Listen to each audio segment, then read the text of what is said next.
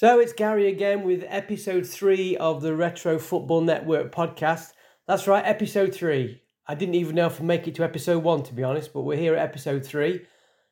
I hope you enjoyed the first two. Guest number 1 was Ellis James, and the last time out it was Ian Danter.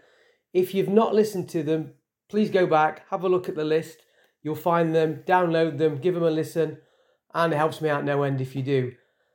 Now, we've got another guest today, and for many of you who'll be very familiar through his TV work. Back in the late 80s and early 90s, he was the face of The Match on ITV, covering the old First Division. So, my guest today, a huge welcome to Elton Welsby. Okay, so episode 3, and big welcome to Elton Welsby. Elton, thanks a lot for being here. How are you today? It's my pleasure, Gary. I'm very well, thanks. Yeah, it's good to see you here with us today. Someone with lots of memories to share, no doubt. So let's go back to when you were first getting into football as a child. I know you support Everton. You're very vocal about that. How did you get into supporting Everton?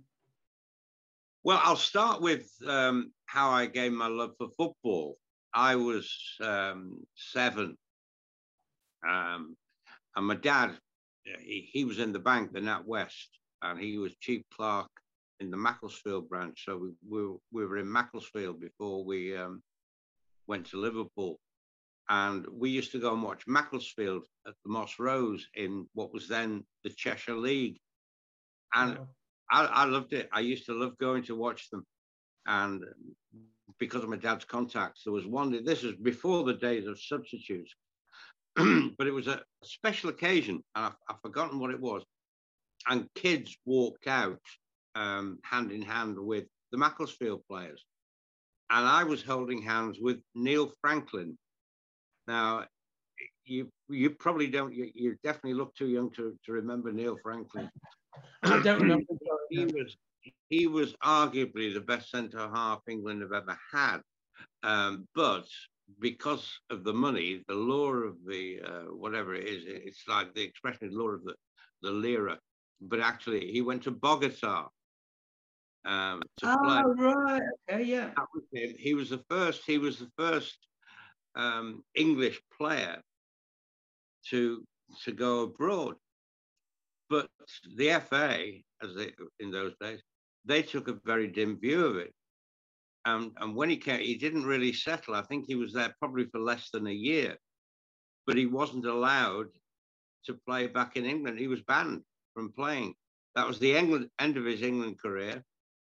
And he played one season for Macclesfield Town. And I got it was but so I only usually tell this story to older people that, I held hands as a 7-year-old with Neil Franklin.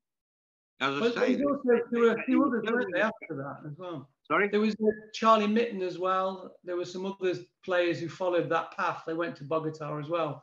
After him, I think there were some others as well. Neil was, I don't keep track of football in Bogota, but I didn't know. When I was watching Neil Franklin play for it, I didn't know the history of that. Of course not. Only later that I found out the history that, the guy I was holding hands with was a legend. Yeah. So at that point then, so you got into football that way. And then my father was promoted to be manager of the NatWest Bank in Fairfield in Liverpool. So we moved there, and he knew I was going to miss watching Mac on a Saturday afternoon, or evening games, and so he spoke to somebody about tickets for Everton, and it was actually a Liverpool director who got us the tickets for the Bullens Road stand, and it was April 1962. Okay. And Everton beat Cardiff 8-3. That's a good game to start with. So I was hooked. That was me, hook, line, and sinker, an Evertonian.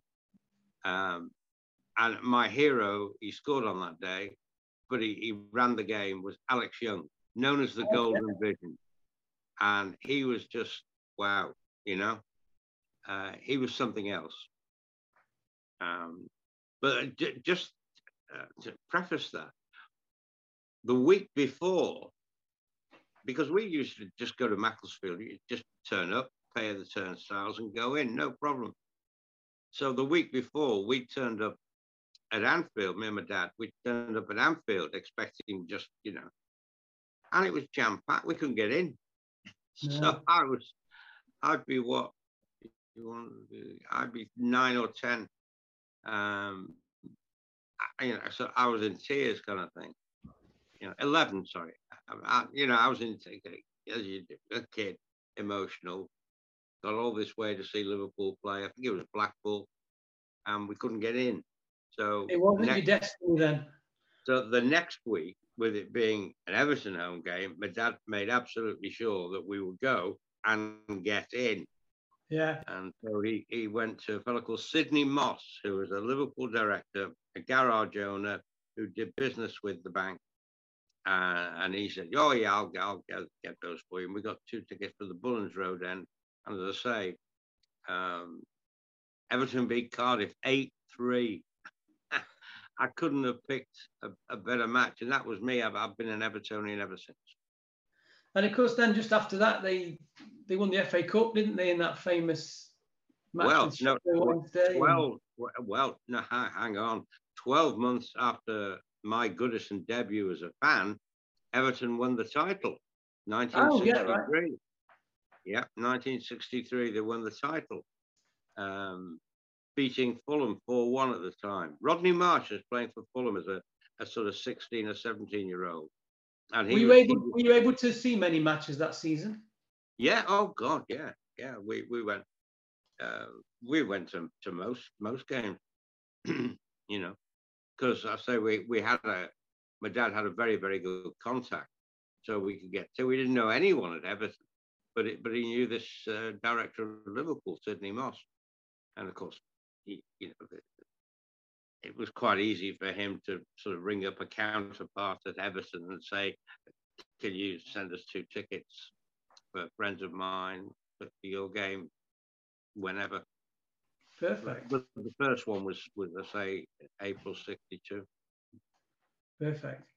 And did you manage to get to Wembley in 66? Were you able to go to the Sheffield Wednesday final? Yes. I went with a cousin. My cousin took me. I was 15. Yeah. But you know, I'm still little. You know, a small 15. My dad wouldn't let me go on my own, and he couldn't go for whatever reason. But I went with my cousin Bill. Right. Okay. We went there. And of course, anyone who knows the history of the 66 Cup final will tell you things didn't look too good at one point. No, they didn't, did they? No. Shortly into the second half, we went 2 down. And it was kind of, oh, crikey, you know, shall we, if we even contemplated leaving, because there's no way we were going to win 2-0 down sort of 10 minutes into the second half. But it was an event. It was Wembley. It was great to be there. Absolute jam-packed atmosphere, terrific. So we stayed, and boy, am I glad we did. Because Mike Trebleco, who played instead of Fred Pickering, which was very controversial move by the manager, Harry Catterick, to not play Fred Pickering, but to play Mike Trebleco. And the only thing he ever did as an Evertonian was score the first 2 goals to make it 2-2 in that cup final. So, you know, Harry's decision was fully justified. Yeah. And of course, I can see it now. Colin Harvey, very young at the time, passed the ball forward. Jerry Young, the centre half of Sheffield Wednesday, went to trap it, and it went under his foot. And Derek Shirley Temple ran onto it, bumped and drove it low and hard past Ron Springett in the Sheffield Wednesday goal. And we went absolutely potty at our end. I'm not surprised. As you said, you thought it was over. And yeah. We thought it was all over, but not. Then when Shirley scored, it was all over. It really, the Sheffield Wednesday, I can remember this very clearly. Their heads, they'd lost any confidence whatsoever. Yeah. I forget precisely how many minutes left. That can't have been many when he got the winner. But Everton really could have scored 2 or 3 more in the remaining time, because Sheffield Wednesday were just crestfallen. And that was also, as well, you talked about young Colin Harvey, of course, such a great team coming through that in 1970 were league champions again as well. Well, you see, also what happened in 1966 was when we won the Cup, which was far more important in my mind than England winning the World Cup, which they did afterwards.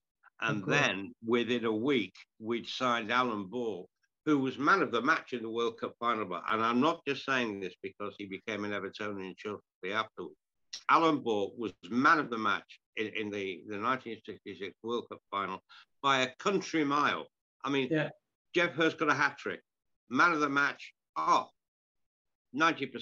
Alan Ball. Yeah. Absolutely unbelievable. And it was... I've heard that before too. I think my dad said the same, I think. Oh, it was unbelievable because he had his socks rolled down. It was a quagmire of a pitch. And he just ran and ran and ran for 90 minutes and then for a further 30 minutes. He was out of this. I've watched this at a friend's house in Knutsford in Cheshire.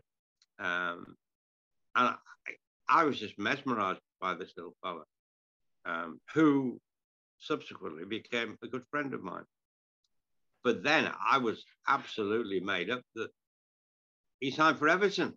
Yeah. £110,000 we paid for him. Well, what did they offer for Mbappe, the team in Saudi? Was it 259 million? Some 359. We got Alan Ball for £110,000. Yeah. And of course, then we got Howard. Yeah. Colin was there anyway. So all of a sudden, the Holy Trinity was born. The best midfield I've ever seen. And I think that's where Alf Ramsey made a mistake in 1970, in the 1970 World Cup, because these three were telepathic. They were unbelievable. And of course, they were the main reason, I suppose, that Everton won the title in 1970. But I think Alf obviously had loyalty to certain players because of 66. Poorly played, but the midfield should have just been Kendall, Ball and Harvey. That's it. But he didn't. And then, obviously, we went out, but we sort of went out there. It was like the old Dunkirk spirit. We went out brilliantly, losing to Brazil. The game, which also included what is regarded as the greatest save of all time. Yeah, the Banks one. Gordon Banks, the Banks save from Pele's downward header. Yeah, which is just incredible. I mean, you see it. Oh, how did he do that? And I became, in much later on, great friends with Jack Charlton. Of course, that's who you were. Yeah. And he says that he looked down at Banksy and said, "Why didn't you fucking hold it?" Because when you think, you can see what I'm doing, he was full out, stretched out, the ball back. Pele's header was perfect. Yeah. Into the deck, and Banksy, as it bounced, he got his hand at full stretch underneath it and flicked it over the bar. Yeah. Big Jack. Yeah. Why didn't you fucking keep hold of it?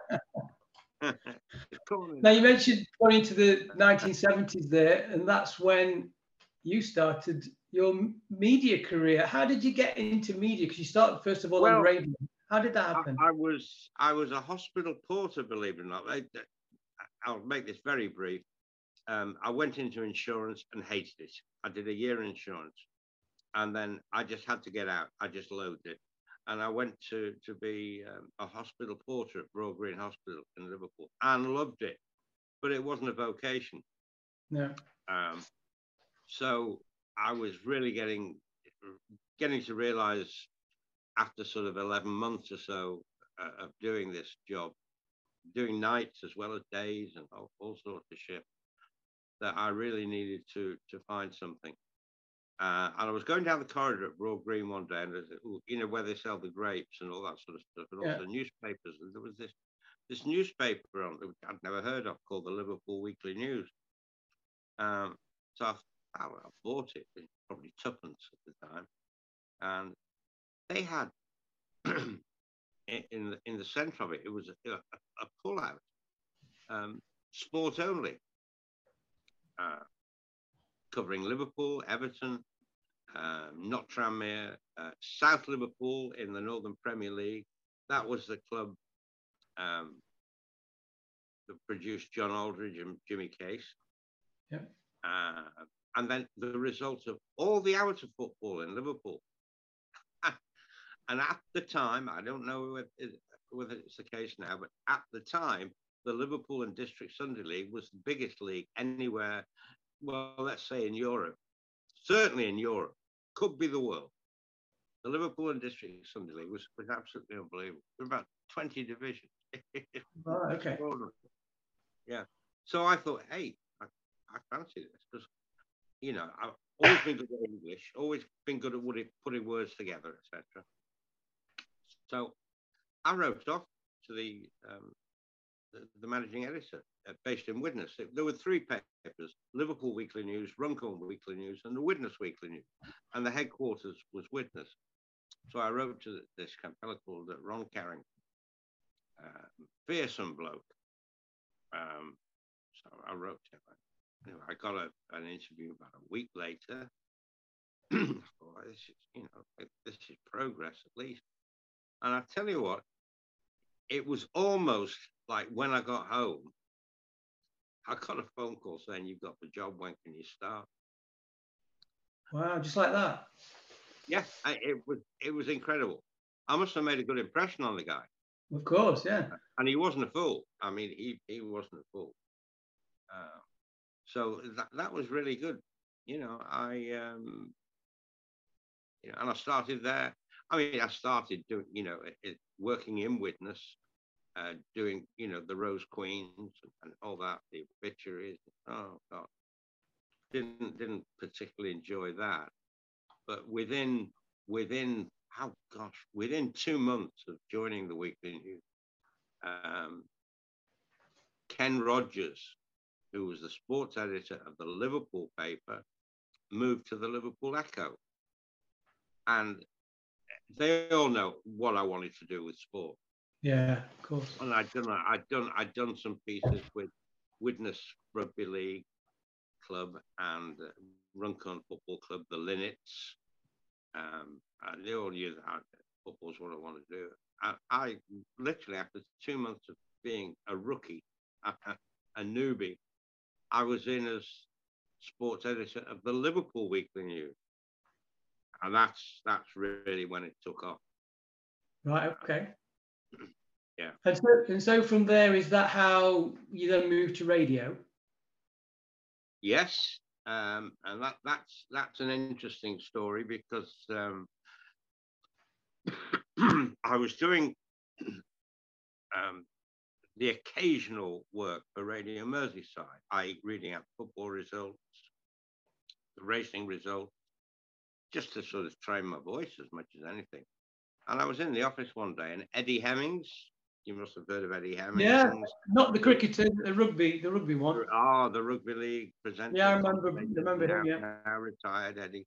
Eddie was at Radio Merseyside, and he was on the phone to a fellow called David Maker at Radio City to say that he decided to stay at the BBC and he wasn't moving to Radio City. And I heard this. So I literally laid down. You remember phone boxes? Certainly do. There was a, there was a phone box outside Radio Merseyside, and I got on the phone and rang this fellow David Maker at Radio City, and said, I've been doing a bit at Radio Merseyside. I've had 4 years experience in journalism at the Weekly News. Any chance of, come along and consider me for a position at the news station? So he said, yeah, because he's panicking. They didn't have a sports guy. And we're talking about a week to going on air. October the 21st, 1974, that was when Radio City first broadcast. And so they were panicking. They had no one to do the sport. So he said, yeah, come down. When can you make it? I said, well, I can come anytime. He said, I'll see you in 10 minutes, because it wasn't far from Radio Merseyside, Stanley Street in Liverpool. And I went in, we had a chat, and he said, great, can you start now? Now? I said, I think so, yeah. Because all I had to do was resign. Well, not resign. I didn't have a contract or anything at Raw Green. I was still a porter, despite doing the odd little Radio Merseyside. I was still a hospital porter. I thought, well, I can't give up this chance. And so I literally got escorted around Radio City, which was still being built, basically, and getting to learn, the technology of recording voice pieces, etc., etc. But I had a week to learn that, which is impossible. You can't do it in a week. So on October the 21st, 1974, I did my first sports bulletin, as part of the news. Okay. Shit myself. Oh God. It must have been quite daunting. You had to work the faders well, to put your mic up, and then if you were queuing in a clip of an interview with whoever, then you had to take your mic. So it had to, and I suffered from technophobia. I really, really hopeless, but I had to work the equipment myself. God. Oh, okay, right. Yeah. So anyway, we got through it, and then Terry Smith, who later in life became a director of Liverpool, he said, right, well, I've done a deal with Peter Robinson, secretary of Liverpool Football Club, that we can commentate on all their games. Home games, if it was a sellout, we could commentate on the home games, but certainly all the away games. Now, this is where my love for Everton had to be concealed. Of course. Because I went everywhere with Liverpool. I hardly did an Everton game. I did a few, but compared to Liverpool, I can hardly remember doing an Everton game. I remember one, Everton against Wolves. Gordon Lee was manager. I'll tell you a story about that. But in the main, I was home and away with Liverpool. And of course, that was the time when they were sweeping all. Bob Paisley, who became. I mean, I'm not saying I'm a football expert. I could be a coach or whatever. But whatever I've learned about football, which is different nowadays than it was back then. Of course, I learned from Bob Paisley. He became a friend, a mentor. I used to, for the away games, I used to go on the coach, on the players' coach. Yeah. Unheard of. Try that today. Oh, you'd have no chance. But because Bob and I got on so well, the first time it happened, I've forgotten exactly where this was. It might have been Ipswich. And he said, how are you getting back? And I said, I'll go to the station and get a train, He said, no, come with us. So I went back, and I always sat right behind the driver.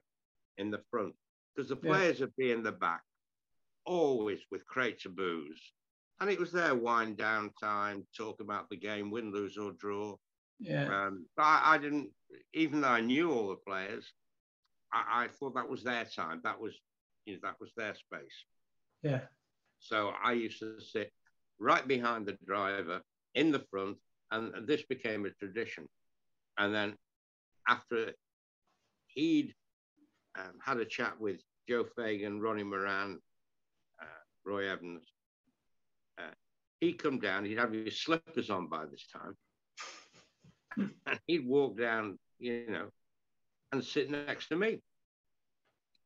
And it became a tradition. I always brought a cigar for him. Ah, okay. And nothing would be said for about 10 minutes, quarter of an hour, apart from when he first sat down. I said, you used to call him boss. I never told him, calling him boss. So I said, here, boss, cigar. Thank you.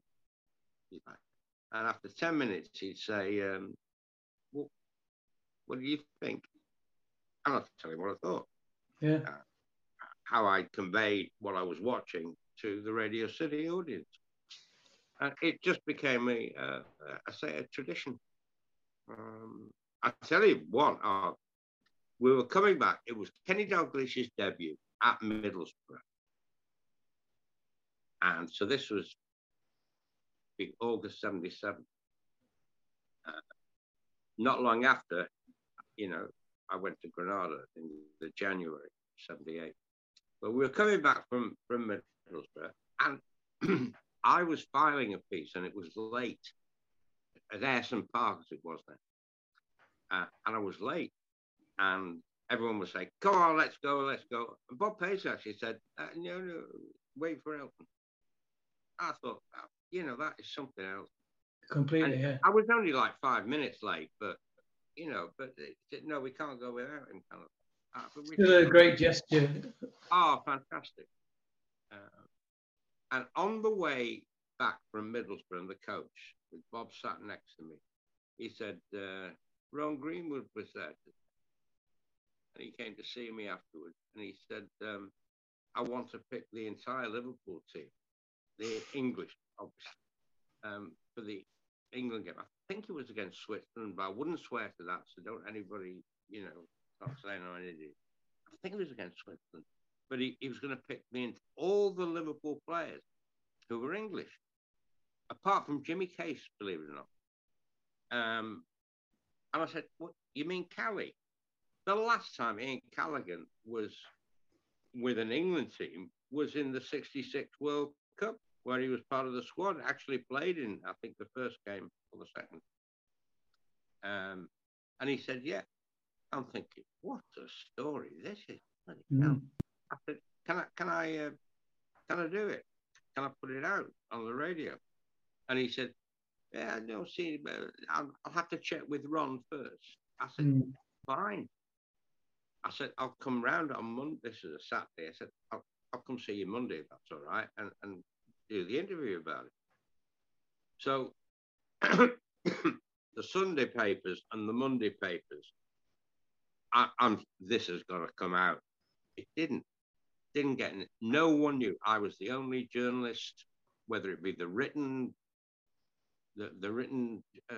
stuff or radio or television. I was the only one who knew what Ron Green was going to announce later that week. And so I turned up on the Monday, Bob, and he goes, hey, what are you doing?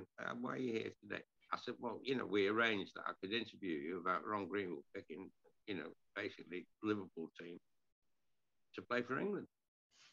And he went, I forgot to ask Ron. It'll be all right. So I did the interview. Okay. And it went out on, it led the news on Radio City. I mean, there could have been a stabbing in Bootle or what.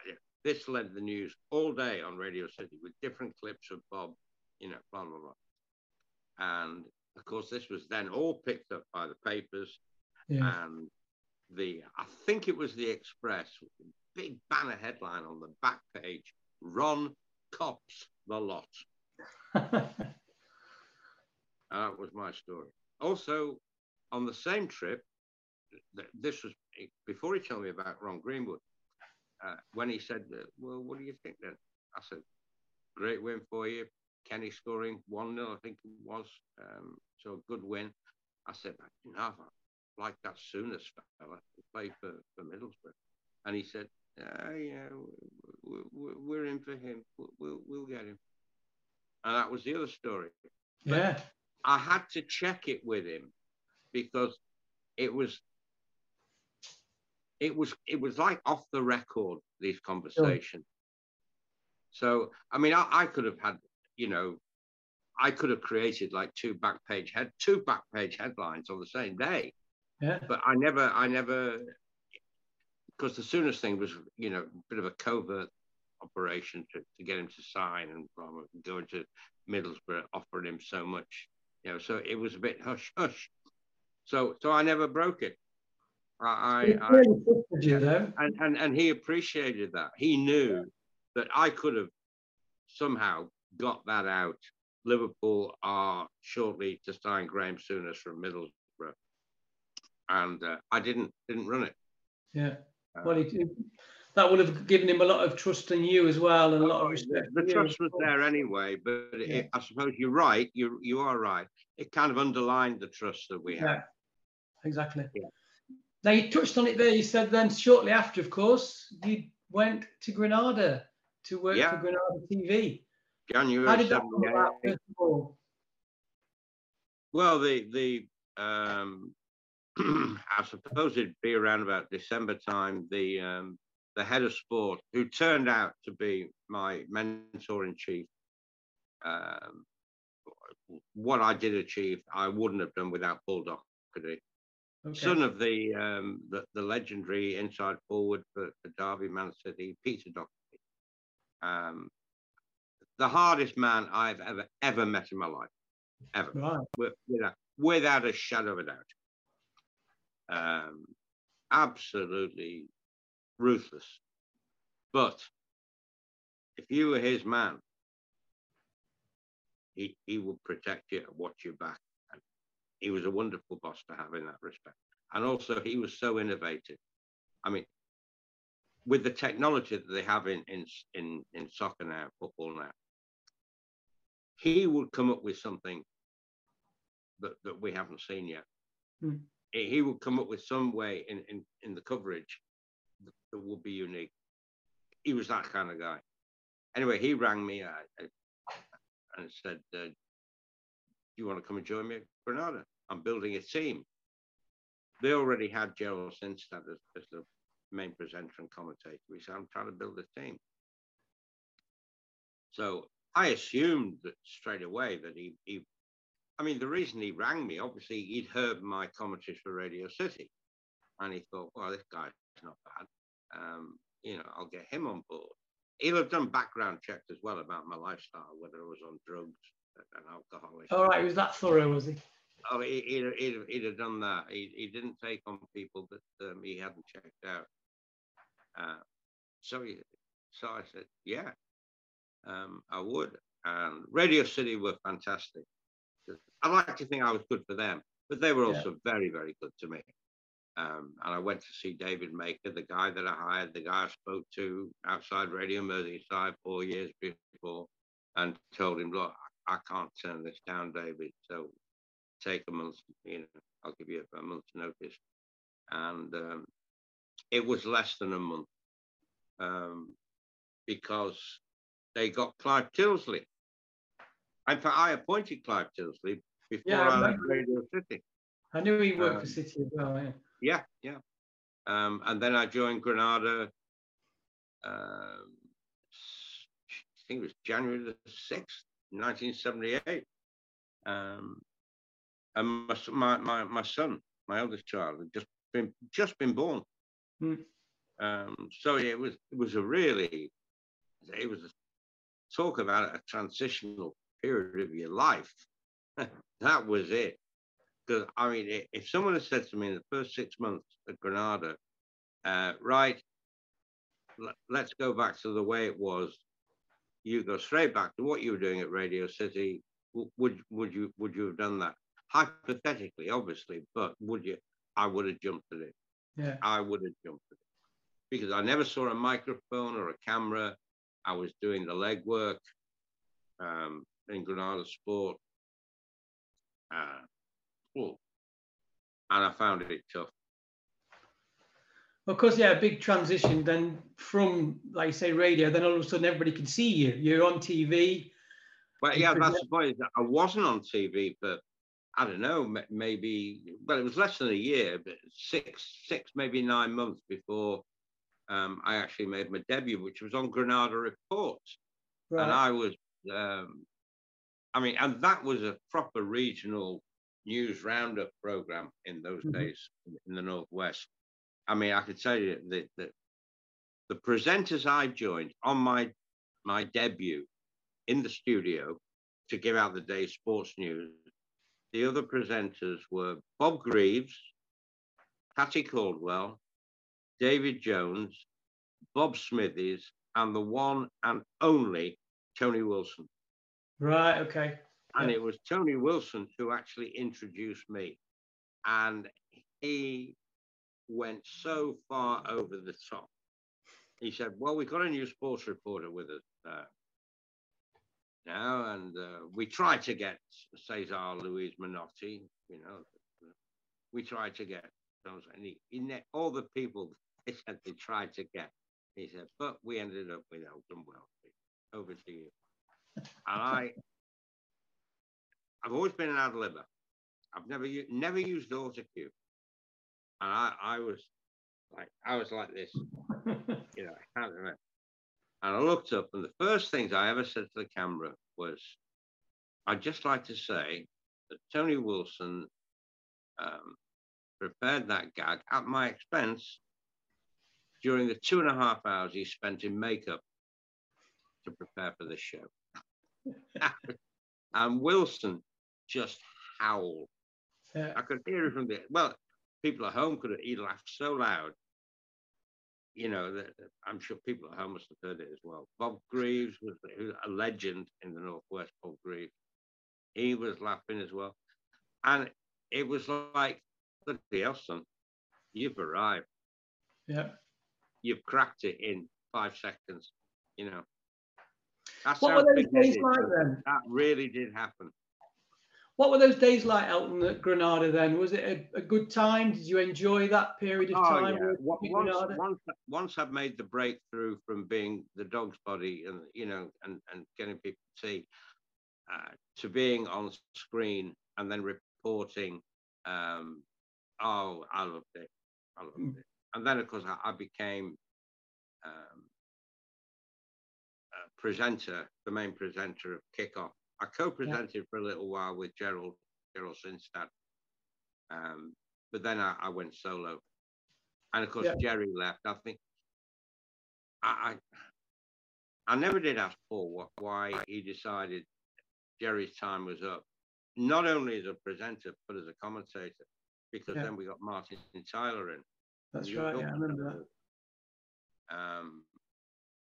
So I mean, Gerald Sinstad was the face and the voice of Granada Sport. And all of a sudden he was gone, you know. Yeah. Do you think he just was considered too old or something? Or, I mean, he wasn't, but do you think... No, he certainly wasn't. And don't go on about ageism, because I'm perfectly capable of doing what I used to do. I could do it now. I just look a bit different, and I've lost hair, things like that. No, I don't think it was for Jesus. I think Paul was so proactive in everything he did. This is Paul Doherty. So he thought to take things forward and to freshen it all up. You know, we need new people. Right. I never asked him. Yeah. It's not the kind of thing you ask Paul, because he'd just say, none of your fucking business. Well, the thing is, I mean, Gerald Sinstad proved for years on the BBC how good he was for a long time. Jerry was great. Yeah. I mean, the ideal commentator for an FA Cup tie involving a team of part-timers against, you know, Man United. Man City is it now, you know, because he he'd find out what the work schedule of all these part-time footballers were. They were builders, you know, window cleaners, milkmen, you know, and he'd work it all into his commentary. But no, Jerry went on for, you know, he commentated, I think it was Southern TV for a while. He went somewhere else within the ITV pyramid. But then he went back, never commentated, to the best of my knowledge. He didn't commentate. He couldn't displace either Motson or Davis. No. At the BBC, but like on FA Cup Day or something, or when they had the rights to the FA Cup, and they'd have commentators at say six grand. Jerry would do one of those, but a regular reporter, interviewer on the BBC for many years. He only passed away 12 months ago. So. Yeah, no, he did. Yeah. And he was 90. Yeah, Jerry, 90 or 91. Lived in Stoke-on-Trent. I don't know how he ever got to Stoke-on-Trent, how that came up. No. But, yeah, I mean, for those who Jerry was his first love, his main love wasn't football. It was the arts. Oh. He loved ballet, classical music. That was his real passion. Because, yeah, when you're talking about him, one of my memories is, well, he did a lot of the voiceovers for the goals roundups as well on the BBC. So, like you said, with the FA Cup, they might do a tour of the grounds and he'd do the voiceovers as well. And his voice was unmistakable voice. Back in those days, incidentally, because I used to do it for ITV, you know, when we did a live game on a Sunday, then we'd have all the goals from the previous day. Yeah. And all stuck together in one. I had to do it live. Yeah. Really? That wasn't pre-recorded? Well, yes. Sorry, I tell you what, it was pre-recorded, but in such a way that because of the technology not being what it is today, if you fluffed, you had to go right back to the start and start all over again. Oh, right, back to the first match. This could be. Well, it'd probably be about 5 minutes because you'd have 10 games. Yeah. You know, and if it was 6-all or whatever, you know, and you had to show all the goals from all the games played the previous day, but you only had one crack at it. So when I said it was live, I don't mean. But it was like being live. Yeah, sure. Because you had so much time to do it, and if you kept fluffing halfway through, or even worse, just before the end, that's goal. You know, you couldn't sort of pick up where you left off. No. Which obviously you can do today, or you could do later on in the early 90s. But fans will never understand how big that was. For us to be able to see every goal from every game that day before. That was massive for fans to be able to see that half-time during the live match. And as you said, you're showing all the goals, so you've got a live match wherever you are, and the games from before. That was revolutionary. We never had that. There'd never been cameras at every ground showing the goals until ITV did. That was massive. But nowadays, it's like, it's an outside broadcast unit at every ground. Yeah. A lot of our stuff was just single camera. Yeah. You know, of the games played on a Saturday, because you had match of the day, and they would have, say, three games covered by an outside broadcast unit, and then single cameras on the others. But because we didn't do. Sorry, I tell a lie. We had there would have been 4 or 5 regional camera units outside broadcast unit. You know, 4 or 5 cameras of the game. So some of them were covered properly. Others were just single cameras. You know, one guy on the gantry doing that, following the play, one camera. Now, crikey, I mean, how many angles do you see of a goal? Oh, exactly, yeah. How many? Right, and each one is a different camera, and that's at one end of the pitch. So you've got the same number at the other end of the pitch. You've probably got 3 cameras up top, and you've got a camera covering the dugouts. Oh, right. Going back to when you were then at Granada as well, then of course you started working more for like the ITV as well, didn't you? Because didn't you go to the World Cup in '82 as well? 82, yeah, in Spain, yeah. 86 in Mexico. Both of those times I was connected to the Northern Ireland. Right, okay. Billy Bingham, in Billy Bingham's time. And then in 88, I went to the European Championship. There was a big debate. Greg Dyke, funnily enough, didn't get his way. And he ruled the roost in those days at ITV. But they were worried technically that we couldn't do it from the ground. So I desperately wanted to go to the World Cup. So I was allocated the Republic of Ireland. And that's when I first got to know Big Jack Charlton. Right, okay. In 88. But by 1990, when I presented Italia 90 from the grounds, with Nick Owen, they had a team in studio in London, Nick Owen and, 2 or 3 guys with him. And I'd be live in the stadium with a guest. But they weren't sure that it was going to work. No. That's how it makes them, the technicians sound like novices. They weren't. It was just things were different. Yeah. But anyway, it did work. And it basically, more stuff was coming from the stadium. My end, the presentation, but more and more of it was coming from my end. Rather than the studio in London. And apparently the pundits, who included Rodney Marsh, Emlyn Hughes, Greavesy never came out, St. John came out a couple of times, but all the pundits in London, they wanted to come to Italy. Yeah. And we would call the travelling Wilburys because we go, we went by plane, train, coach. We've been touring, sort of one night, and then we had to be in Palermo, that kind of thing. God, it was tiring. It really was. But again, adrenaline, wonderful. I mean, it didn't matter how tired you were from the traveling and from working the previous day. Somehow the adrenaline got you through. Yeah.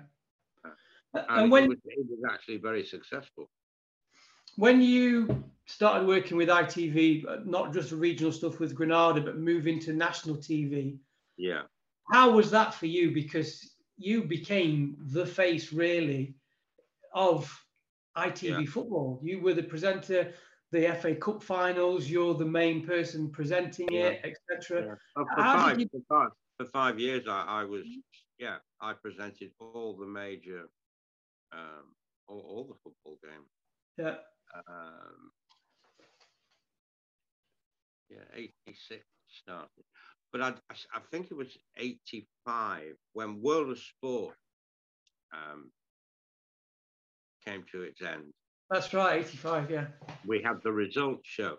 So I got introduced to a national audience, if you like, doing the results show 4:45 till 5 o'clock on a Saturday afternoon from London Weekend Television. And that's really was my introduction to a national audience, as if you like, a face of football. But it wasn't long after that.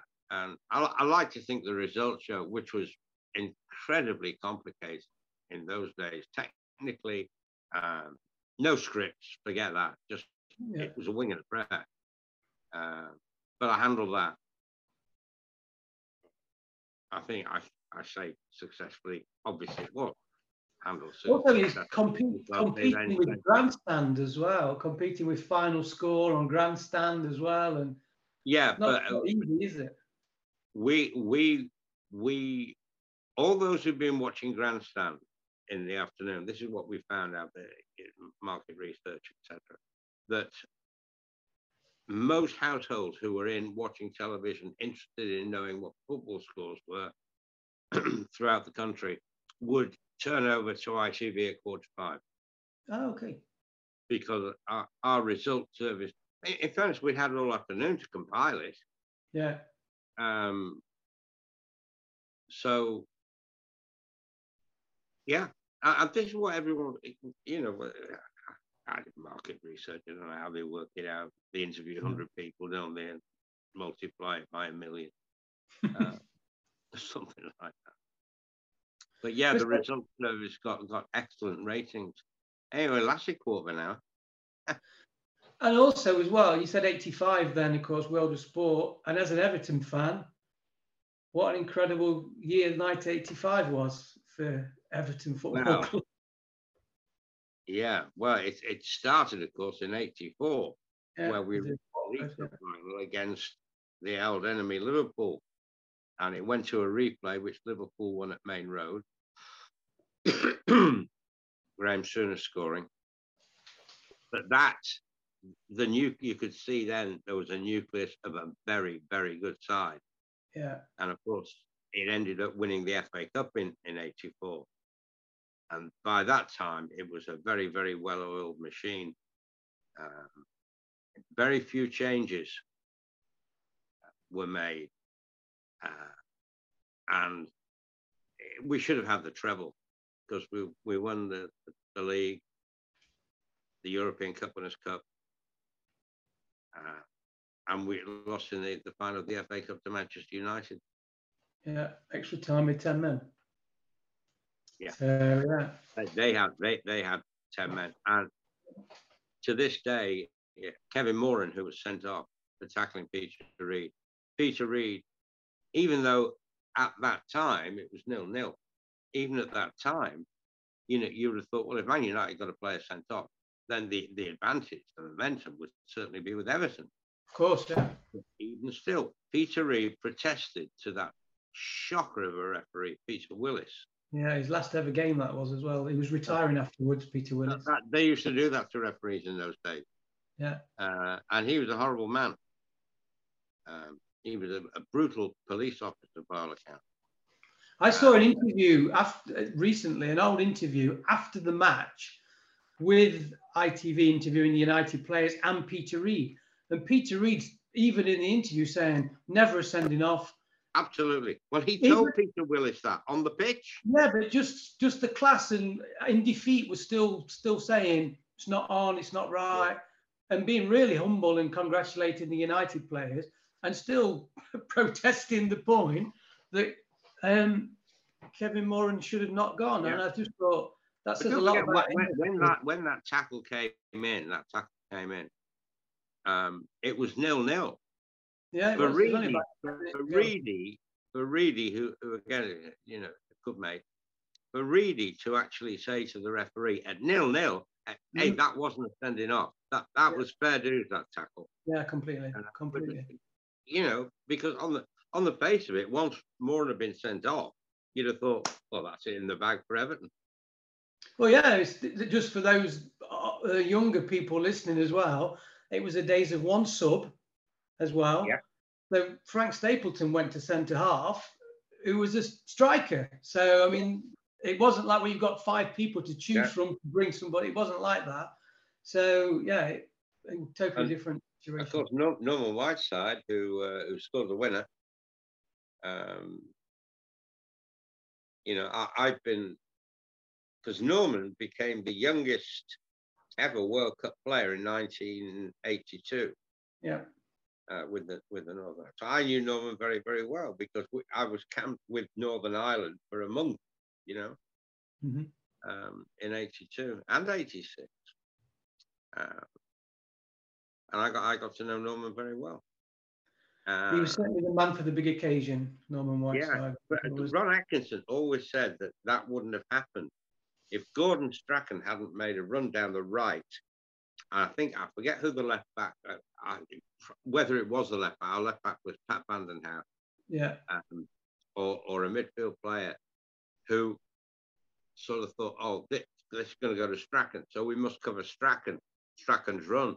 Yeah. And of course, Whiteside, I think this was rehearsed, good on him, good training round routine. And Whiteside cut inside and curled a left footer past Neville Southall. Unstoppable. It had to be unstoppable if Southall was in goal. Yeah, exactly. Yeah, exactly. Best in the world. And obviously, I don't support Everton, but one thing that I do believe is that the season after, if they had been in the European Cup, Elton, I'm not trying to stir up Everton fans. I honestly believe they'd have gone all the way. I honestly believe, I was a young lad at the time, but I actually think they'd have won the European Cup if they'd have. I agree with you. But Liverpool fans especially, I don't mean that. I'm not what you call a bitter blue, because Liverpool, if it wasn't for Liverpool, I wouldn't be talking to you now. No. I wouldn't have done what I did, because I had 4 years of Radio City covering Liverpool, Bob Paisley, which we've been through. But I honestly believe we would have won the European Cup in '86, even though we were pipped in the league by Liverpool and beaten in the FA Cup by Liverpool. Yeah. In the final. Now, one of the reasons was our system didn't suit Gary Lineker. Sorry, Gary Lineker didn't suit our system, I should say. It did suit Gary Lineker because he scored 30 goals that season. But it wasn't the same. It wasn't the same. And I wonder if we'd have... Now, Lineker would have played. He would have played. But don't forget, we lost the title. We lost the FA Cup. I believe we were the best team in Europe at that point. I genuinely do believe that. And I quite understand why Howard had to say goodbye to Andy Gray, as he welcomed in Gary Lineker. Lineker was only with us for 12 months, though. That's right, yeah. Before he went to Barcelona. Exactly. So, now, the fabric of the team was not the same with Lineker in it, even though the likes of Sheeds, Trevor Steven, created so many chances for, Bracewell, Reed, created so many chances for Lineker. But we were a 4-4-2 side. And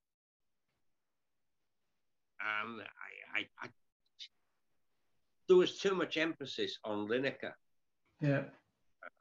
Although he scored 30 goals, fantastic. I mean, any team today will pay how many million, but for a guaranteed 30 goals a season.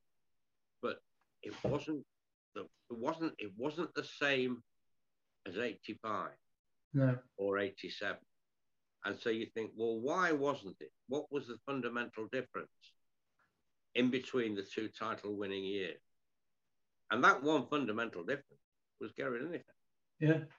And I'm not saying that against him. No. Not his fault. No, of course not. There was something, and nobody's to blame. You can't blame Howard for signing Gary Lineker. Crying at £750,000 in his prime. Yeah, well, he proved that, and with his goals, and afterwards he got the Golden Boot in Mexico afterwards as well. So that's absolutely you can completely understand why they got him. And when you look at the price at the time, there were players had already gone 4 or 5 years ago from that for a lot more money. Ian Wallace and Justin Fashanu and players like that had gone for far more money than Lineker came for. Yeah. But I say all I can say is, and people can draw their own conclusions. Draw your own conclusions, folks. Yeah. That we won the title in '85. We didn't win anything in '86, and we won the title in '87. Yeah.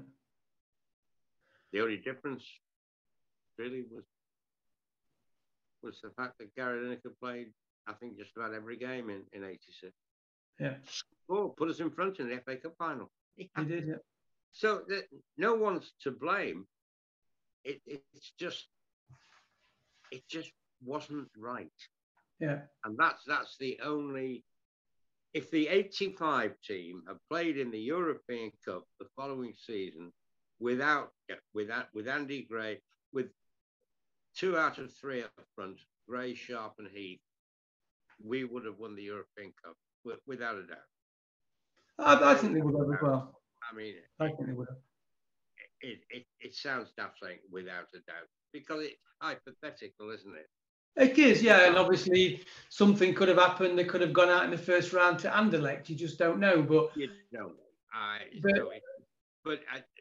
So what I would say is the 1985 team was. I can't even remember who won the European Cup in '85. Oh yes, I can. Oh crikey, of course. God, yeah, Juventus. Well, yeah. That's what ruined it for us. Yeah. But we were the best team in Europe. We were better than Liverpool. We were better than Juventus in '85. Yeah. And they were the two who have obviously played that match. Yeah. Faithful match at high school, yeah. Jumping forward to the end of the 80s then, 88, when ITV got the exclusivity, the rights to the old First Division, that must have felt like a massive success for ITV to have them exclusive rights at the time. Snatch and not of the day it was called, wasn't it? Yeah, so you didn't have to. So you didn't have to share with the BBC, and the BBC. I was wondering, so what kind of role am I? Obviously I was the result service in full swing by then. I used to co-host midweek sports special with Nick and Brian Moore before that. I'm thinking, I wouldn't want that, if there's going to be a role for me in this new venture. And I was out doing the result service one Saturday afternoon, and John Bromley, a character and a half, who was head of sport at London Weekend Television, called me into his office. It's the type of thing that you think, what have I done? What have I done now? Oh, right, okay, yeah. Oh God. He said, we'd like you to present,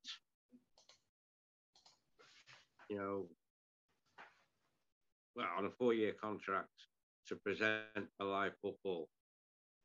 I don't think I fainted. I'm pretty sure I didn't faint. But I'm not sure I said much for a minute or so. I was kind of, what? Of all the gin judge and all the cows and all the world, it was really me.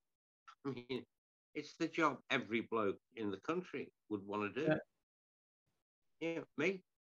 There was no interview process then. It was just direct asking you. There wasn't an issue because everyone knew, because all the heads of sport from all the ITV regions used to meet once a month. Right. So this was obviously discussed. I have no doubt that Paul Doherty put my name forward. Right. Saying, well, he's the guy. Our current crop of football presenters, he's the best. And sounds big-headed saying that. It's not. It's obvious if you think about it. Oh yeah, of course, yeah. If 9, 10, whatever it was, heads of sport get together and all agree that it's me that should be doing it, then what they're also saying is I'm the best man for the job. Of course, yeah. There's nothing wrong with saying that. Yeah. So if anyone listening, watching this is saying, well, what a big head. It's not. It's fact. It's you don't have to be a rocket science to work it out. And I think, ironically, the first one, featured Everton, the first game, Everton-Manchester United. It was, if I remember rightly. The first game, I'll never forget it, although I can't remember who was at Tottenham. And that was the first game. If it wasn't the first, it was first or second. It was very, Right. very early on. And what happened, this was, we said the kickoff should be at whatever time, 3:05. So we Yeah, there's an extra 5 minutes. Yeah. build the game up and all that sort of stuff. And the referee, again, I forget who it was. He walked, we hadn't given the teams out, nothing. And the referee walked out to this ball, put the ball on the spot and called the teams together. And of course, in our truck, where the director and the producer were outside the ground, I was on at this point. And all I could hear was an almighty row going on about, the referee. We say what time they kick off, not the referee. We paid for this. Yeah. And Jim Rosenthal, he walked onto this is a full house at White Hart Lane. He walked out to the centre circle to say to the referee, "Well, mate, you can't kick off now. We've only just gone on air. We haven't even said who the teams are, etc., etc." Referee paid no attention. The only time we had left was the time it took Jim to get off from the centre circle to the sidelines. The referee wouldn't start. So basically, I was told, forget what you were going to do. Just hand over to Brian Moore now. Yeah. So I said, well, rather, earlier than expected, let's join our match commentator, Brian Moore. The game had started. So first thing he had to do was, well, these are the teams. And they were superimposed on the screen with the match in the background. But you couldn't see the match going on because of all the names in front of you. And the Belgian, Van der something or other, who's playing for Tottenham, scored. Oh. We couldn't see it. So it was an absolute baptism of fire. Yeah. It was awful. It made us look stupid. And I mean, I know the papers the following day said, "Oh, football's in the hands of a load of idiots in ITV," that kind of thing. It wasn't our fault. And sod's law, that Tottenham scored after about 20 seconds while we were still showing the teams. Yeah. Thankfully, that never happened again. Yeah. Was it strange having just like 5 minutes before kickoff just to quickly introduce the teams? Because now we see it's an hour long. It's far too much now. It's far too much now, but it was far too little then. Yeah. We didn't always have 5 minutes. We sometimes had a bit longer. Yeah. Because we did the longer we went on, we'd say, kickoffs at 8 minutes past 3, or when we were doing it at 4 o'clock kickoffs, it'd be 8 minutes past 4. Not 4 o'clock, 8 minutes past. But that was all agreed, and it didn't make any difference to anybody. So that was okay.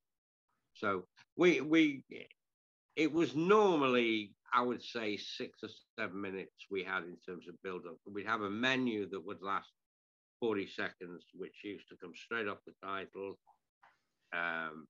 And then I'd say, good afternoon, welcome to wherever we were. Our guest today is whoever it was. But I tweeted this because someone asked me about it, so I tweeted my reply about co-commentators. But we used to select our guests for co-commentating appropriate to the game. Yeah. We didn't have, it wasn't either Gary Neville one week and Jamie Carragher the other. We really, we didn't have a regular co-commentator. Yeah. I suppose if we couldn't make our minds up, or there wasn't a suitable candidate appropriate to the game itself, then we used Ron Atkinson quite a bit, and David Pleat early on. Yeah. But in the main, we'd have pretty much a different co-commentator for every game. Yeah. which is not the case today. You know, No. which it's, you see, today, even though the games are different, the two co-commentators, Neville and Carragher, have got their own opinions, Yeah. and it just becomes repetitive. No, I agree with you. Yeah, that's true. You know, and I ended the tweet that I sent. I much prefer our way, and Yeah. I still do. And it's not because I was part of that era. It's not that at all. I think, you know, the more person, as long as they can speak, you know, coherently, get as many in as you can. I mean, I remember there being people like Dennis Law used to come on, Brian Clough would be on as well. You'd have all these different people, but it made it fresh because, as you said, it wasn't the same people all the time. And you didn't know who it was going to be as a viewer until you tuned in, because you didn't have social media telling you beforehand. So you tuned in, and then you'd see somebody in the studio sat with you, or in the gantry or whatever it is, not the gantry, the little box where you'd be, and then they go over to the gantry with Brian Moore. I tell you what, it was a little box as well. You put your life in your hands sometimes getting up to it, you know. Yeah. Whereas now it's palatial, isn't it? You know, the studios that you see at the ground. Absolutely. There's one thing they do now which I don't like, though. It's the thing on the pitch. I don't like them at the side of the pitch, where the players are warming up and they've got the presenter and the pundits on the pitch. I've just never took to that. I don't like it. And a player will come over and shake someone's hand. I think it's just too much.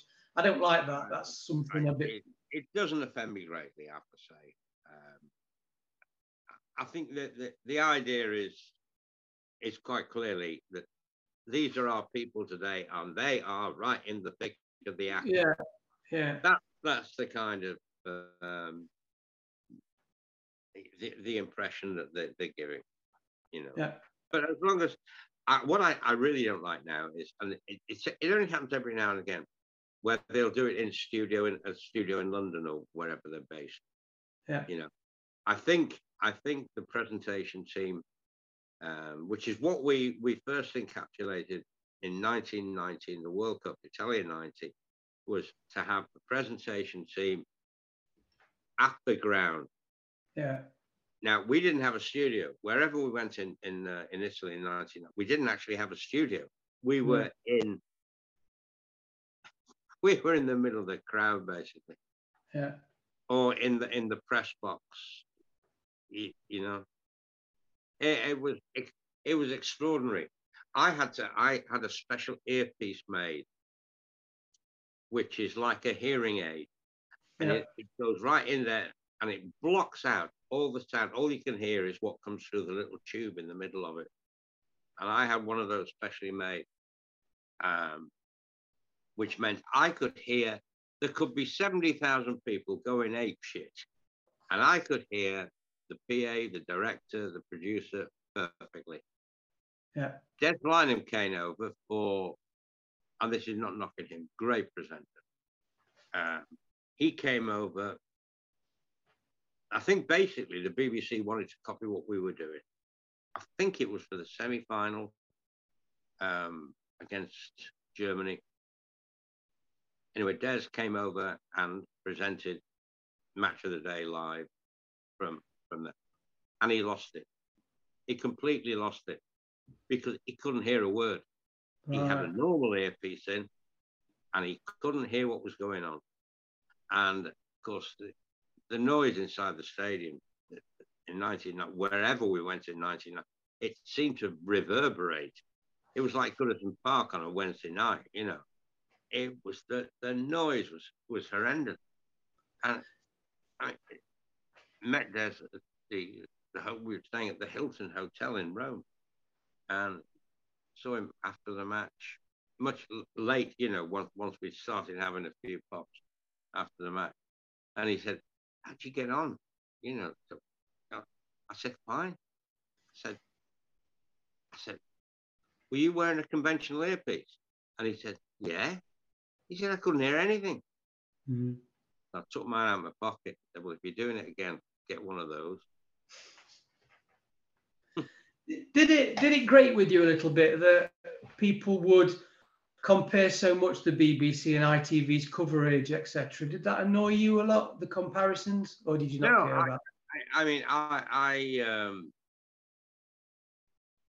I mean, if we were going head to head, the BBC always got the bigger ratings. Yeah. Because of the adverts. Yeah. They didn't have any.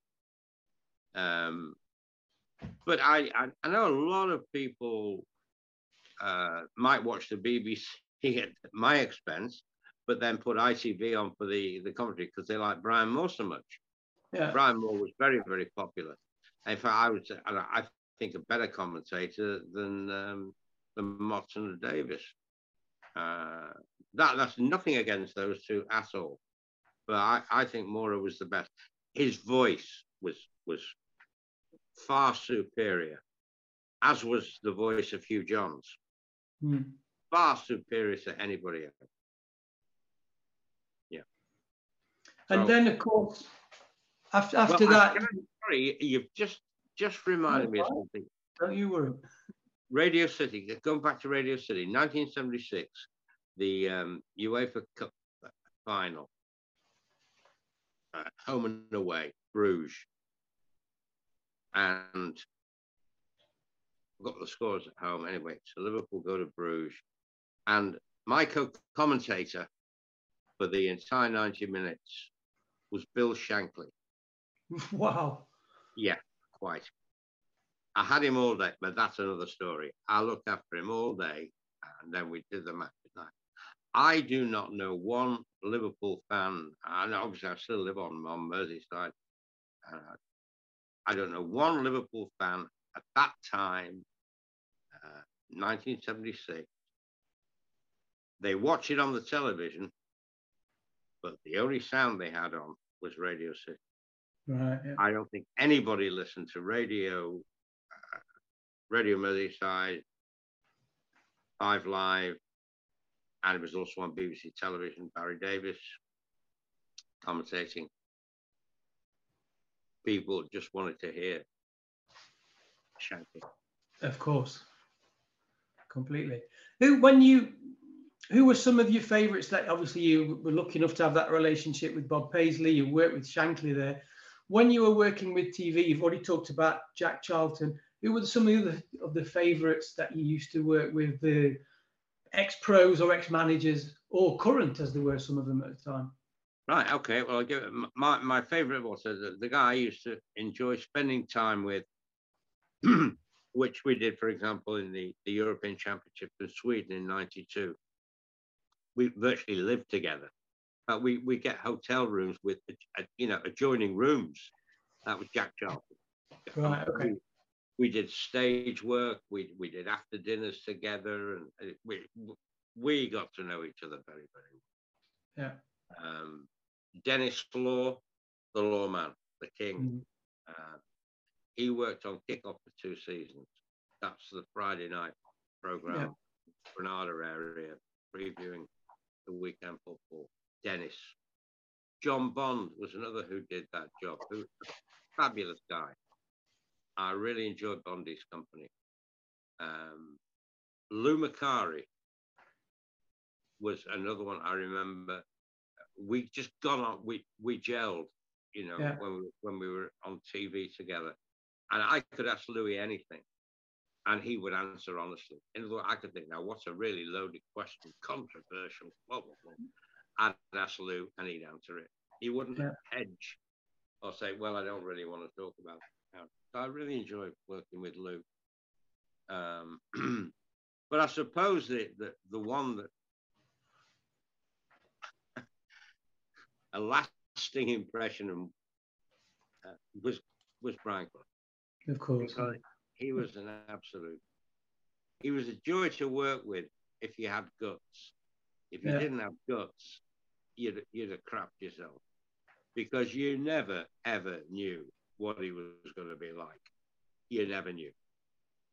When apart from it, and I say this with respect, he had a problem. He owned it. Everyone knew that he had a serious drink problem. Okay. And first of all, you never knew whether he was going to be drunk or sober. Never knew. Did a game at Derby against Spurs. studio guest Brian Clough. About an hour beforehand, the executive producer of the series, Trevor East, got a phone call from Clough's mate. I think he was a solicitor, but he used to drive him around. Oh, Brian's not too well. He won't be making it. This was an hour before kickoff. Now, I don't know exactly what Trevor said to him, but it was along the lines of, you better get him here or the entire world will know that he did not turn up because he was pissed. Right. And sure enough, quarter of an hour before the match started, Brian Clough started. Brian Clough arrived. So we sat in the studio in the baseball ground next to each other, and he was hit it well in a sense, and he goes, "Hey, you make me feel so young." I said, "Oh, thanks, Brian." Now I'm making notes as to what I'm going to say when we go on air. We're only talking 5 minutes now before we actually go on air, and we had quite a bit of time because it was fluffy. You know, we'll have a bit longer. What we didn't know, we were going to get a fluffy that was half cut. And he said, "You make me feel so young. You make me feel like spring has sprung. And every time come on, join in." So we're now 2 minutes to going on air, and we're going, da, da, da, da, da, da. Don't know the words. Like spring is every time I hear, I'm such a happy individual. 10, 9, 8, 7 titles. Good afternoon, everyone, from the baseball ground. It's Derby against Spurs today. Should be a cracking game. And we've got a great guest for you. In fact, he is the world's, according to him, #1 granddad. And the camera cut to this badge on his #1 granddad and then panned up to reveal him. And he was typical Cloughie. And I said, you know, my first should be done today, right? Hey, you couldn't have picked a better game.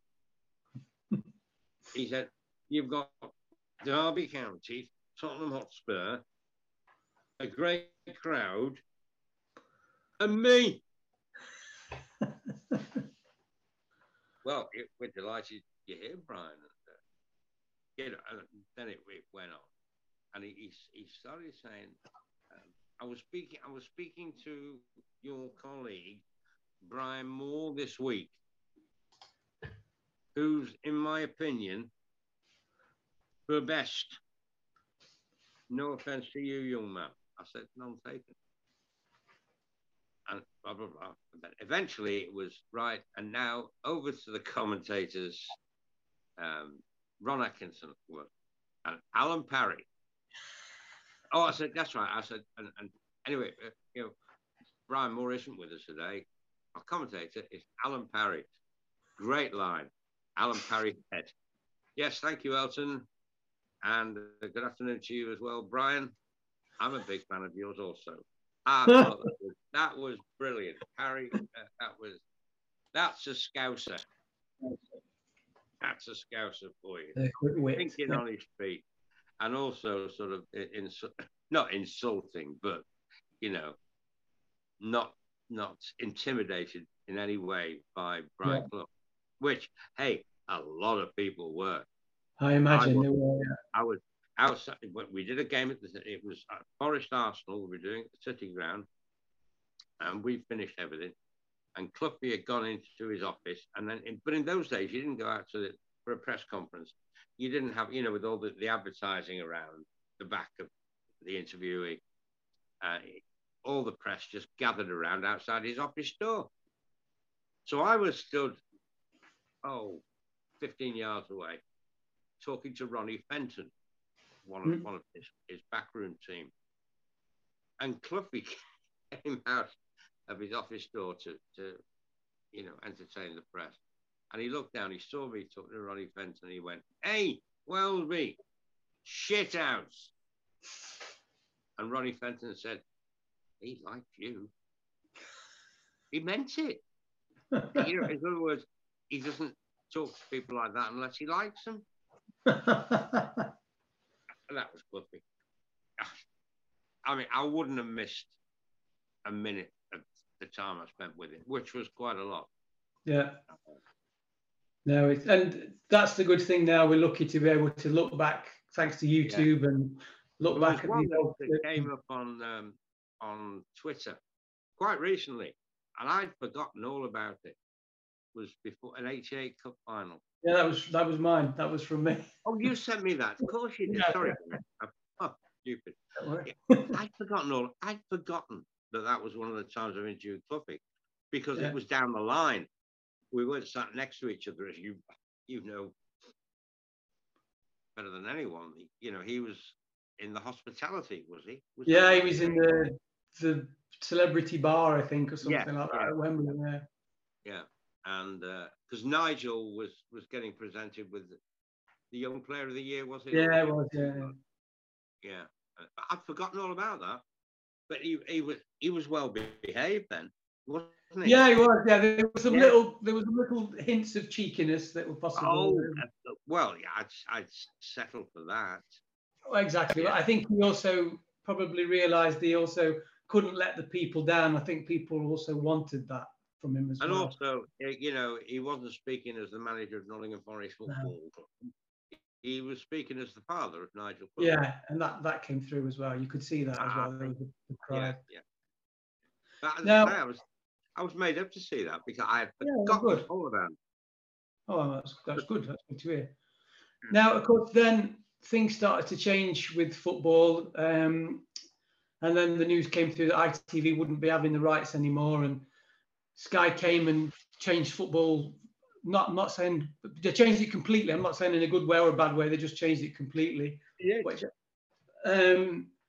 did you think about working with Sky? Because of course Richard Keys had done stuff for ITV, done voiceovers for goals and commentary, as well as working on TVAM. Yeah, they wanted their own person to front it, and I totally understood that. It wouldn't if I'd have popped up, for example, on Sky. Yeah, which I was never asked to do, by the way. So, yeah. But if I'd have popped up on Sky, it would have seemed just the same. Yeah. You know, as the previous 4 or 5 years, whatever it was, with ITV. Yeah. So no, I understand that, and I went back and spent another 8 years at Granada, just working for Granada. Yeah. And thoroughly enjoyed it because I had such a great boss. Yeah. But when he retired, about 96, 97, his successor was a fellow called Paul McDowell, an Irish guy, whose claim to fame was he used to sit in for John Craven on John Craven's news round. Oh, right. Okay, I used to watch John that. Craven was on. The guy was a total buffoon, and it didn't take me long to get rid of him because the head of no, I've never told this story publicly before, but it's absolutely true. The head of local programming at Granada, Jeff Anderson, said, "Can't you go out for some lunch one day?" I said, "Yeah, no problem." So we went to What's Cooking at the Albert Dock in Liverpool, and he said, "Look, this is kind of off the record. I'll not repeat anything you say to me, but I will take it on board and react accordingly." I said, "Yeah, I'm fine. Whatever you want." And he said, "Tell me about McDowell." I said, "The most incompetent man I have ever worked with or for." That was it. No. He was working his notice, if indeed he did work his notice, within a week. Yeah. But he was a. It sounds like I'm being cruel. I wasn't. He was a nasty piece of work. Okay. He deserved what was coming to him. I mean, he'll get to hear of this, and he knows what I thought of it. So looking back, going back on your career, what's one of your most favourite moments you've ever had? Thinking back, I know you've had so many, but what some of your favourite moments being on the air or something like that? You can just leave us one lasting memory. I'll give you two. I'll give you three. In chronological order. 1985 European Cup Winners' Cup in Rotterdam. Everton winning the cup, beating Rapid Vienna. I was sat on the bench, dressed up as a substitute, but with a hidden microphone, so I could talk to John Bailey during the game. Only twice in the first half, twice in the second. Howard Kendall had agreed it all. So did they have to smuggle you in as part of the squad? No, I ran out with because the team would go out first, and then the subs would come out, tracksuits, and I just walked out with the substitute, sat on the end where a microphone had been concealed underneath the bench that the sub sat on, and then on a cue from Paul, Brian Moore, who was commentating with Cluffy, would throw down to me. I couldn't hear him, so Paul used to go, "You're on," This is from high up in the stand, so I couldn't hear him saying "you're on." So I just say, "Thank you, Brian. Yes, John, things are going well, John, aren't they? Blah blah blah, that kind of thing."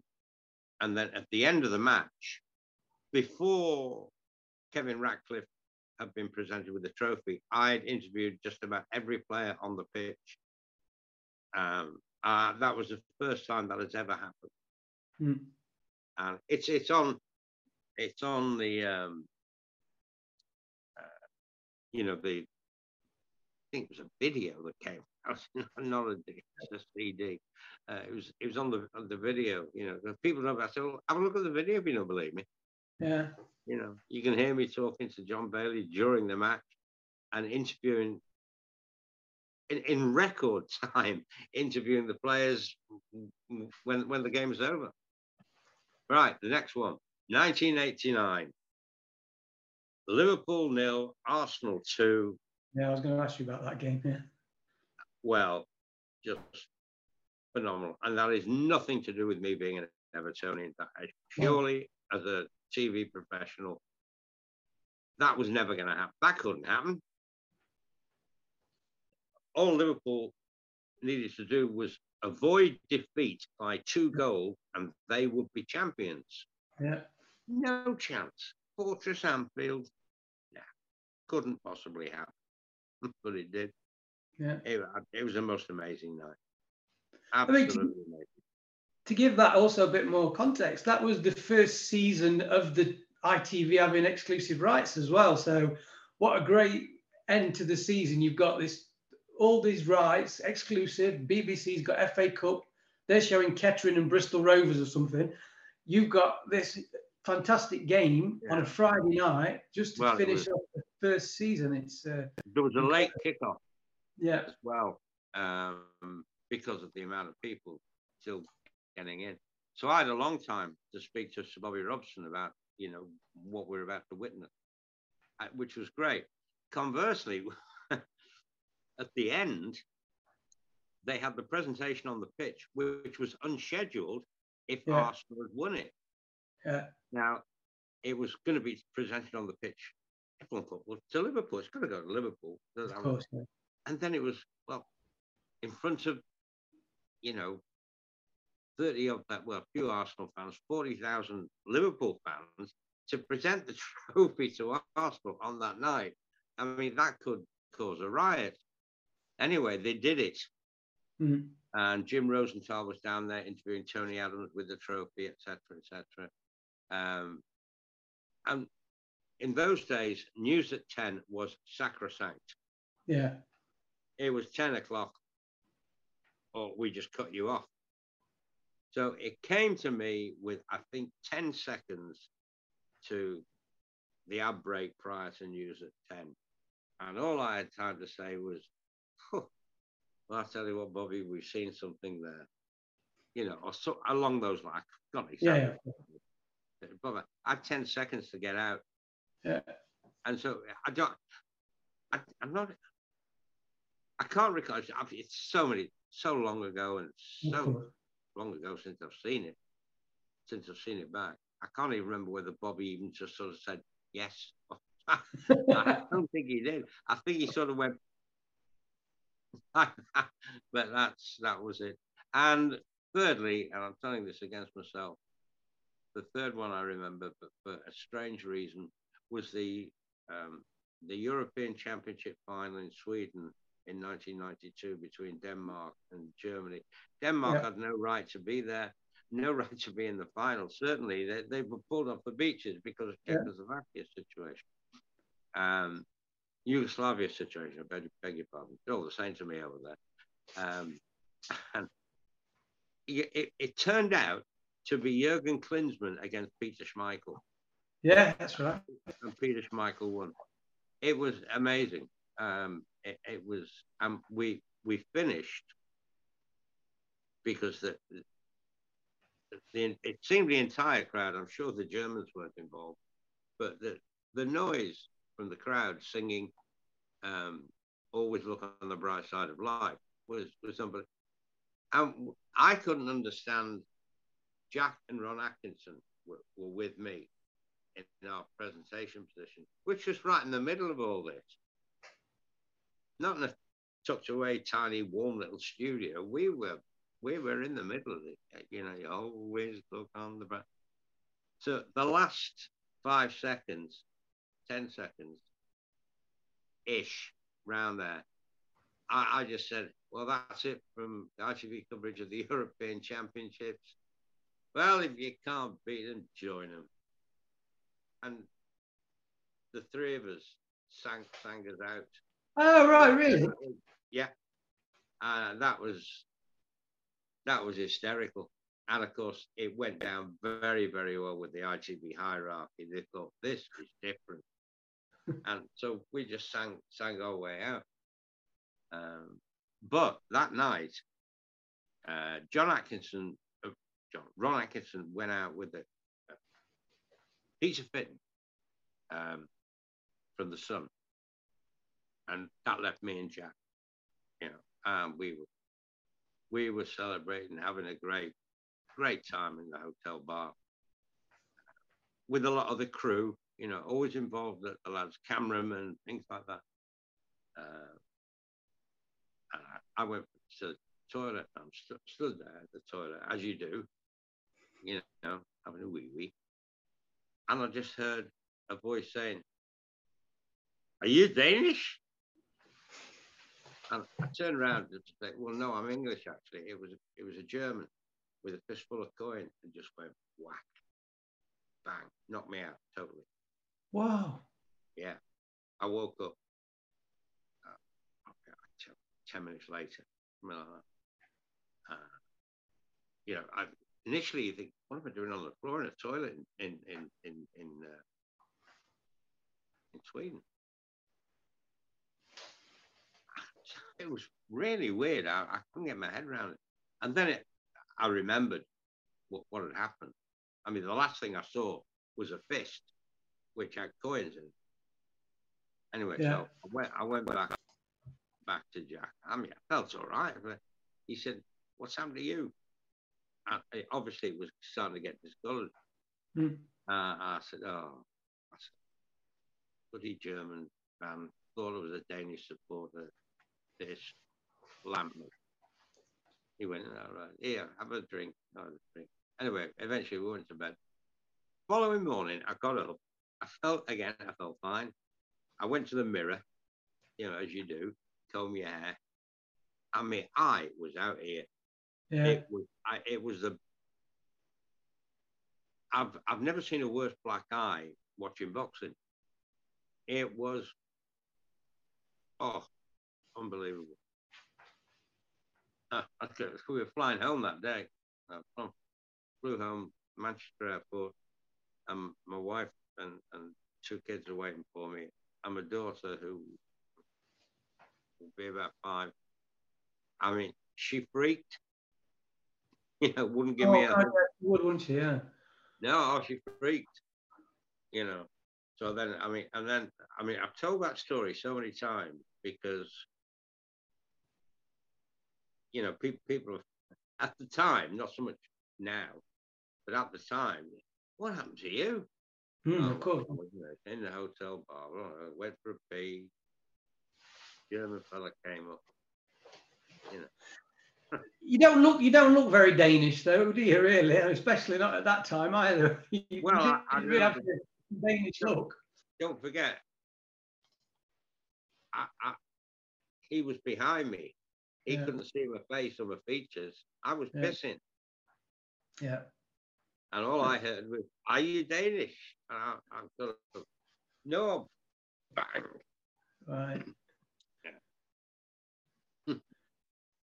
Elton, it's been an absolute pleasure to share these stories and hear these stories. Brilliant, absolutely brilliant. And one thing I've got to say, during this, there was one bit that you did that really took me back as well. When you did, in one of your stories, you threw back as if you were thrown over to Brian Moore.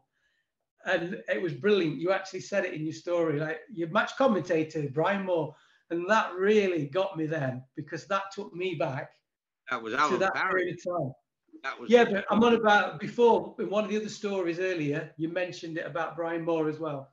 And that really took me back as well, with the nostalgia side of it as well. Yeah. So thank you so much. Brilliant. It's been a total pleasure. Thank you so much. And see you soon. Take care. I hope so. Cheers, Gary. Thanks a lot. Bye. Really grateful to Elton Welsby there. Really enjoyed talking to him. So many stories, so many memories, great things he's shared throughout his career, incredible career, and of course his love of Everton. So thanks very much for joining me today. Please don't forget, just click on subscribe, then you'll make sure that you don't miss out on any of the episodes. And I'll see you next time. Thanks a lot. Bye.